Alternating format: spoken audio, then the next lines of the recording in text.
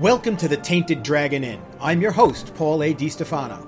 This episode will be Around the Table, where we'll talk a bit about varying aspects of gaming and game design. Today will be our introductory episode. Audio effects provided by Sirenscape and Black Stiletto. You can find us online at www.tainteddragoninn.com, on Instagram, and on Facebook. At the table today, here's my close friend and producer, Mark Nicoletta. Hello everyone.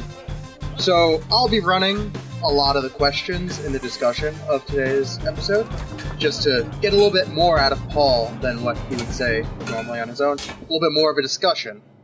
Since this is an introduction, Paul, why don't you tell us a little bit about yourself? I know you're a blacksmith, a game designer, a game collector, a DM, and an up-and-coming author. You're a blacksmith? I do a lot of different things. Yeah, I'm a historical blacksmith, specializing in blacksmithing from the late 1800s. Things like hinges and shelves and things that you just go and buy at a hardware store right now. I'm not big into making weapons, although I have. For my brother's pirate-themed wedding, I did make him a cutlass for his wedding present. But I'm more a hardware guy, so a lot of people ask, how come you don't go on Forged in Fire and make a sword there? And that's like putting a baker into a barbecue show. Like, the equipment is basically the same, but overall it's not really the same thing. I can get that. I do a little bit of blacksmithing myself, but I mostly stick to the blade side, though I'm nowhere good enough to go on Forged in Fire or anything like that. Some of the guys on Forged in Fire aren't good enough to go on Forged in Fire. It happens. Yeah, I've noticed. Okay, let's go on. You're a game designer. You've been on a few different games. Yeah, I've been on a lot of different games. I've worked on some really large name games for Hasbro, but those are the type of things where you don't get a credit in the credit line anywhere like that because it's Hasbro. I've worked for a lot of other companies like WizKids and Attican and Cambridge Games Factory, things like that, working on anything from game design and development when we're still at the whiteboard stage to final balance and design changes to various characters in miniature games and things like that, and working on licensed games for different movie and book series and things like that, and a couple of smaller original games, although those don't really do as well as the big names like Lord of the Rings. Oh, well, makes sense, of course. Any of the indie stuff doesn't go as far, but it sounds awesome. You do a lot of the creative side, as we've seen with the first podcast, which was you narrating. What makes you so creative? You've done a lot of DMing, haven't you? What makes me so creative? My college degree is a bachelor's of creativity, actually. That's amazing. It's just something I've always done. I've always done things like writing. And on Board Game Geek, where you go to write reviews and find out what the next hot board game is to buy, I used to go and write reviews there all the time. And sometimes I would get bored with the standard format of reviews, and I'd start writing things in character. And one time, there was a big game coming out at the time, Ninganost. It was a huge miniatures game that was going to break the world open, and I got a preview copy, and I did a review and a play session in it, but I did it fictionally. So I did it in the world where it was the action as seen by the characters in the game, the actual miniatures, rather than a player. About a week later, I was called by the president of the company, and they said, okay, we're redesigning it and coming out with version 2. Do you want to come aboard and help us design all of the characters, help us redo the rules, and write all the fiction for this world? I said, okay. And it went a little bit, but unfortunately soon after, due to a personal tragedy, that company vanished. But it got me into writing fiction for games, which then continued in doing it for other game companies because a lot of that stuff was seen at conventions and some of it was released to the public, and the website had dozens of stories on it that I had written. And from there, offers started coming in for, write for this game, can you write this for that game? And sometimes it was the text on cards, flavor text and things like that. And sometimes it was, we need a fictional background for this world, can you do an entire worldscape for us? Always different, and sometimes it's licensed where you're a little restricted, and sometimes it's, we have no idea what they're doing. Go out there, create us a planet, and have fun with it. And it's always been fun. It's really, it does sound like fun. What kind of license restrictions? Probably not allowed to talk about it, but can you give us an overview? License restrictions are strange. I think the first time I worked on a licensed game was Star Trek Fleet Captains by WizKids. And They're very, very restrictive beyond things like how big their logo can be and things like that. But what you're allowed to do in a game. So you can't have Spock say something that you want him to say in the rule book. You can't have Spock say, oh, and that means, move this meeple 3 slots over, because Spock never said that. It has to be a pre-existing bit of text. So that means when I worked on the Lord of the Rings collectible dice game, no, it wasn't collectible. The Lord of the Rings dice game for WizKids, and I wrote all of the flavor text for the cards.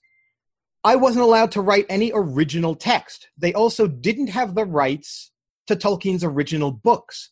They had the rights to the movies. So what I had to do was take every card in the game, lay them out on a table, and watch every one of the movies in sequence, picking what quotes matched which cards perfectly, because you had to be exactly what was there. You weren't allowed to write anything original. That was incredibly annoying. That was the longest weekend of my life. You should never watch those movies back to back in the extended edition. It almost killed me.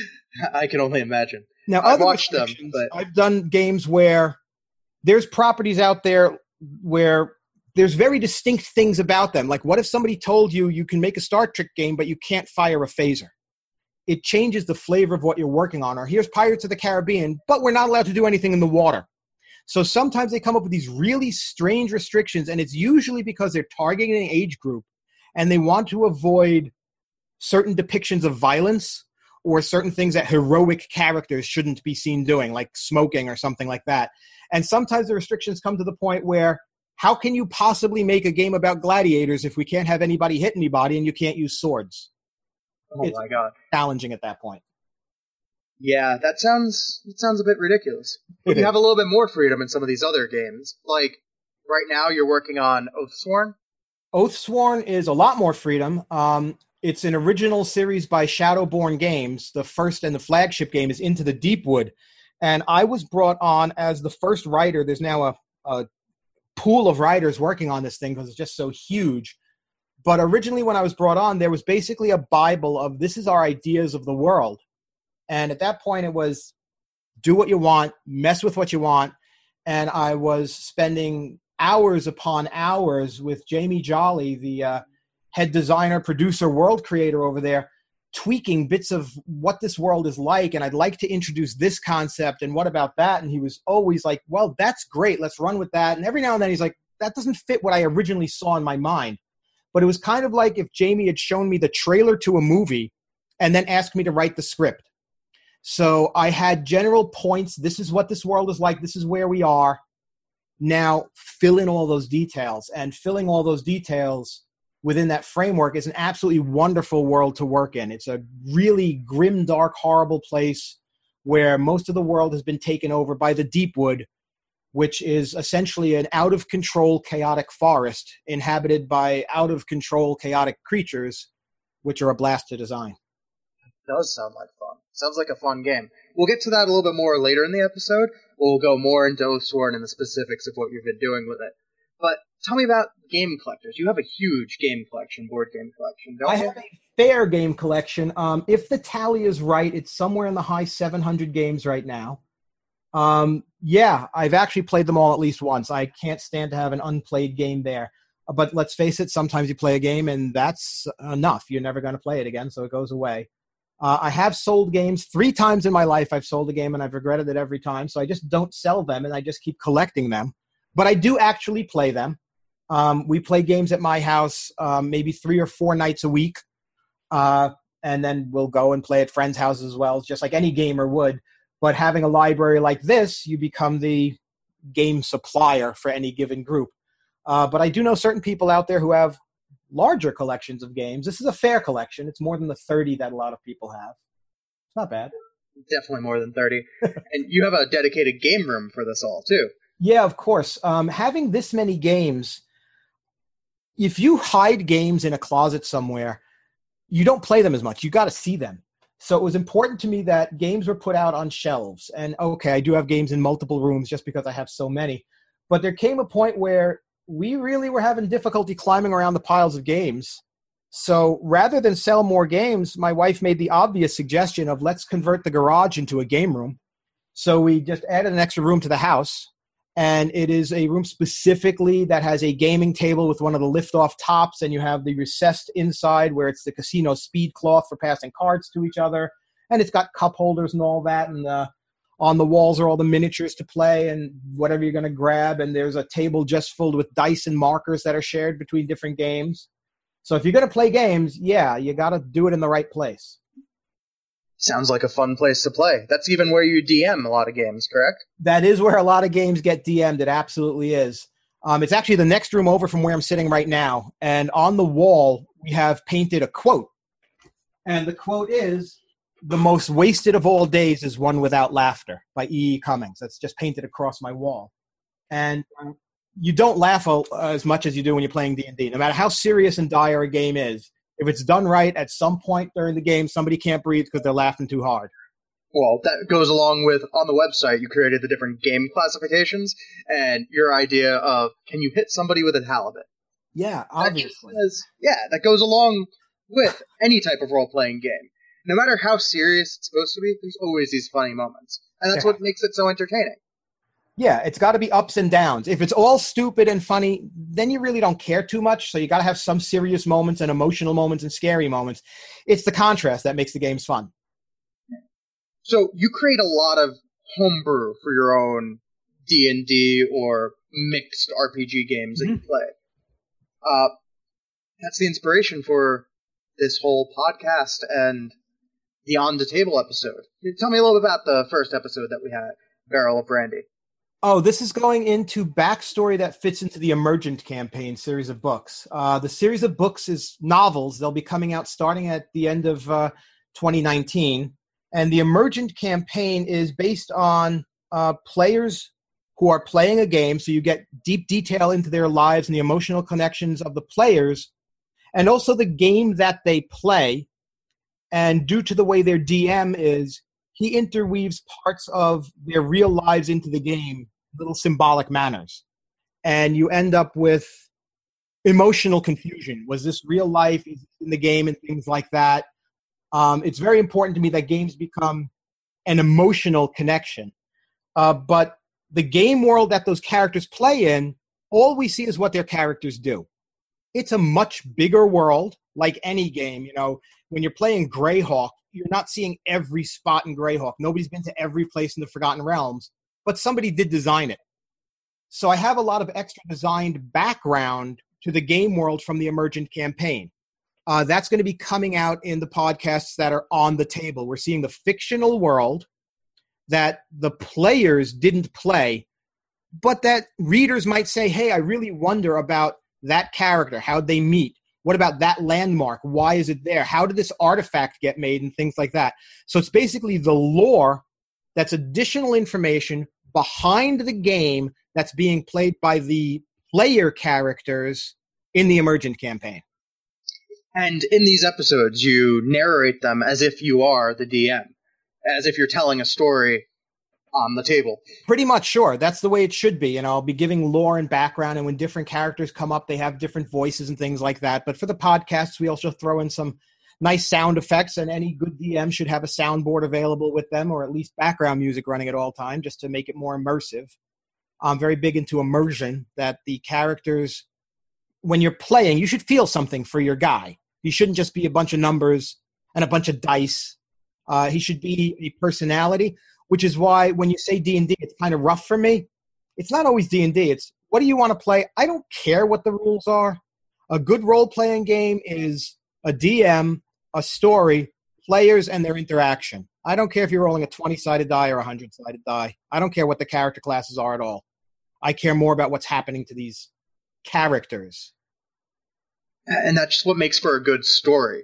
And that's how you came to the book series, correct? Absolutely, yeah. It's a lot of things inspired by things that happened during games.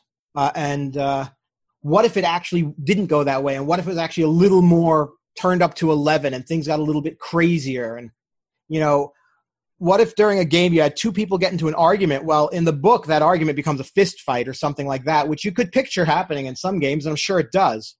So I've taken little bits of elements that have happened throughout some 40 years of DMing plucked out the elements from real life people around the table, plucked out elements from characters and games, thrown them into a shaker, reorganized everything, and poured them out into what I believe to be some emotionally attached games in the Emergent Campaign series of books. And the first book, the one that's coming out soon, is The Road to Ruins. The Road to Ruins, yeah. Here's where we're introduced to Val. Val is the DM of these games. He's eccentric. He's crazy. He has no personal boundaries. He's not very good in social situations. He's not a nerd the way like we picture like Sheldon from Big Bang Theory or anything like that. But he kind of likes playing with his friends' emotions almost on an experimental level, and he does that in the game. And this is the time we are introduced to the Emergent Campaign and the fact that he doesn't want people to roll up characters. He wants characters to evolve from the actual players, which sounds really great, but obviously could get dangerous if you're playing with people who have emotional or mental problems. Well, understandable. If you're playing as yourself, you get a little bit mixed up with what's real and what's fake. Exactly, and you get some really weird emotional, you betrayed me in the game, do I trust you in real life? That's an interesting question. That is.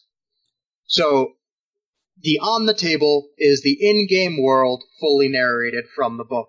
Right, that's the Emergent Campaign. We don't talk about the fact that it's a game world. It is presented as a fictional world-building exercise and stories and short stories of the characters that may show up in the Emergent Campaign books. It's their side stories. And in the book itself, when you read the in-game interactions, you read it as a narrative, as if it was a fantasy story. Oh, absolutely. The book has a really strange writing style where when we see our characters going about their daily lives at home and at work and things like that, it's written as any other standard book. And we see things like them say, okay, I'm going to go attack that ogre or something like that. And then the book shifts. And then the next section of the book will be in italics. And rather than say, Mark rolls a d20, he comes up with a 17, he's hit the ogre. It doesn't come like that anymore. It becomes a fantasy narrative in italics. We're in the world. The knight charges forward. He's drawn his sword and he lunges down towards the ogre's neck from the rock he's been standing on. It strikes and glances off his shoulder. So it's done as a DM does it rather than as a game does it. And it switches in between in and out. And anybody who's played D&D knows that you're playing the game, you're in character, and then somebody says, where's the soda? That type of thing happens in this book, and there's technically 3 different storytelling ways to come about the story. That's the narrative of the real world, the italics, which is in-game narrative of what they're playing, and let's face it, this is 2019. There's a lot of texting to each other.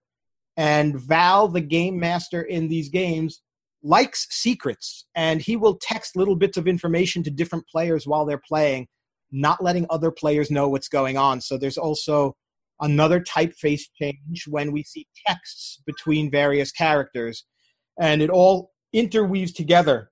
The texted secretive world, the outward appearing world of normal reality, and the italic world of this is the game where they inhabit their avatars. That's a really interesting concept. Now, I've read the book. I've been working on it with you helping the editing drafts. I just have to say, it's really compelling the way it's written.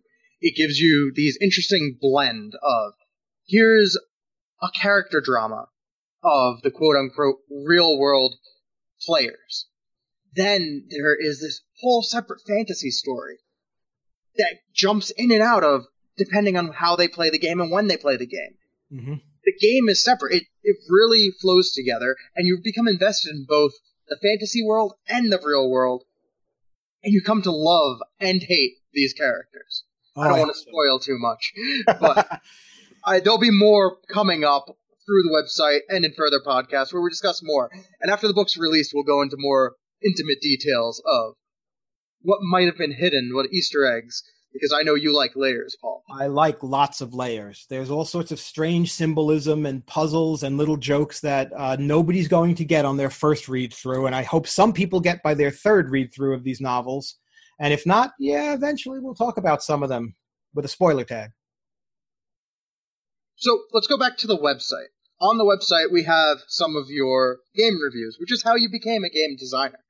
I know one that was recently posted on Instagram and Facebook was Lords of Waterdeep, and that shows you talking in character. Yes. And it was just cool. Everything becomes... What was the main quote? Everything was reduced to cubes? Yeah. It's what if the actual king looked in Lords of Waterdeep, you're supposed to be playing like wizards and clerics. They're just different painted cubes, and this is what is actually the king saw these were cubes out there, because that's a pretty funny way to do a review. And if you can get somebody to agree that's pretty funny, you get them to read the whole review. Of course. I think so. It's interesting. It makes the game more interesting, and it shows how you connect to the games that you review. Absolutely. So some of them are still available, the games, and some of them are old games that you still have from the 80s and before that are no longer in print, that are just interesting to see what some people might remember and what others might think are really cool and collectible nowadays. Yeah, I really love going back to the games that I found formative in board gaming, and they are, by today's standards, archaic. Gaming has gotten better. Physical production of cards and boards has gotten better, and people have figured out what works and doesn't work rule-wise. Games evolve pretty rapidly, and some of the games from the 80s are still fabulous, and some of them are unplayably bad. But no matter what, a lot of them are really interesting to look at. So now the game you're working on is Oathsworn, as we talked about a little bit earlier. Absolutely. You've come up with this cool lore. There's some images of some of the minis, and what's the most interesting piece of lore that you've come up with so far? What do you find yourself the most attached to? The most personal thing that made it into the game is, now I came into the game way early on in development, so things were still mushy and able to be changed. And just to put myself into the game, we have this world that's been taken over by the woods. Everything out there is the woods. There's no open fields. You can't make it to the mountains because the woods around it will kill you with all the creatures that are there because of this commodities change. And one of the things that increases greatly in value is iron.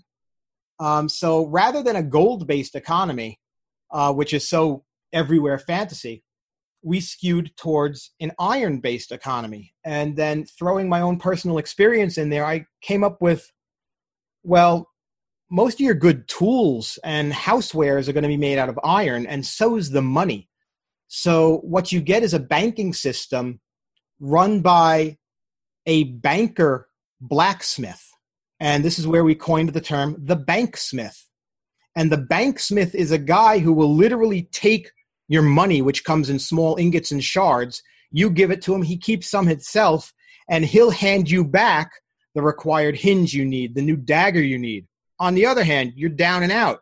You bring him a kettle, he's going to turn that into the iron ingots you need to buy something else. It's a universal trade system, but it's based on iron and the banksmith. So the word banksmith I'm really proud of, just because that's kind of strange and I've never heard anything like it before. That is interesting. It really explains a different world where every piece of commodity, it's almost a trade system, a barter system, in that you break down any tool into being money at any moment. Yeah, absolutely. So on Board Game Geek, where the initial release was teased for Oathsworn, I saw that you started responding to some questions as Taryn, the Fablemaster. Yeah, Taryn Fableman. Yeah. What happened there is I was answering questions as a member of the game team, and somebody said something, and for some reason it just struck me as, I'm not going to answer this as Paul. I went in and I wrote something like, Taryn the Fableman overheard your question. And then I started answering in character, and I'm like, wow, that's pretty neat. And then the guys in the Oathsworn team saw that, and they're like, wow, that's pretty neat. So I started up this new thread where it's completely in character. And the character is not aware that there's a game. He is a Fableman, which is what we would call like a bard or a town crier or anything like that. And I'm having people who are interested in buying the Oathsworn game and want to know a little bit more about it have conversations with him in character and he's answering in character from his point of view. And I'm going to say right now, for anyone who's looking at that thread or is going to listen to the eventual audio version of it, it's only what he knows. That doesn't mean it's correct. Point of view, people. That makes it really interesting. So you're going to record once there's more of these questions and there's more of a back and forth? Yeah. Once we get enough, what would be a normal podcast length for me, which I like things that are like 25 to 35 minutes or so, we'll start recording segments of that and have it so rather than read the thread or track it down, because people can either put questions there on Board Game Geek. We're also accepting them at tainteddragonin.com, where people can send in from a form there questions for Taryn to answer. Also, yeah, that's on the Oathsworn page on the website. Right. You go to tainteddragonin.com, go to the Oathsworn page, which is under gaming, and go to Taryn's Inn or Taryn's Table. And I'm warning you now, the guy's not exactly the most polite guy in his answers. So be prepared for him to maybe note that you should know better when you're asking stupid questions. And it will be that we'll eventually put this out as audio so people don't have to track it down and read it all, because it's a little bit spread out there. And some people like to listen to stuff on their car ride to work. That's true. I always listen to different podcasts on my drive in, and getting a nice little rude fableman responding to questions is interesting. I've read them through. They're great. There's a lot of character to Taryn. Yeah. And I'd love to see what more questions come in. So if you're listening to this and you have questions about Oathsworn, go ahead. Go to their website. Go to Board Game Geek. Put in a question. Paul will respond as Taryn, and it might just end up on the audio version, which would be awesome. Exciting. Yeah, that would be pretty cool. You can help us create content by telling us what you want to hear about. Absolutely. Buy Taryn a drink. Yeah. And so I think we'll wrap up. If you want to know more about Oathsworn, or about the Emergent campaign and the books that Paul is writing, or about what other type of stories are coming up, go to our website at www.tainteddragonin.com and explore. See what's there. If there's any comments, questions, feel free to contact us and let us know what you want to hear. If there's anything that you want to hear about in a new episode, let us know. Yeah, let us know everything you want to know. Anything on the table where you want to know a little bit of background from the Emergent campaign. If you want to know something from Oathsworn, ask about that. If you want to know something about how you make people get emotionally involved in your D&D games, go ahead, ask about that.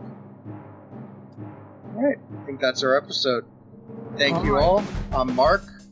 I'll see you next time we're around the table. I'm Paul. Farewell and fair journeys.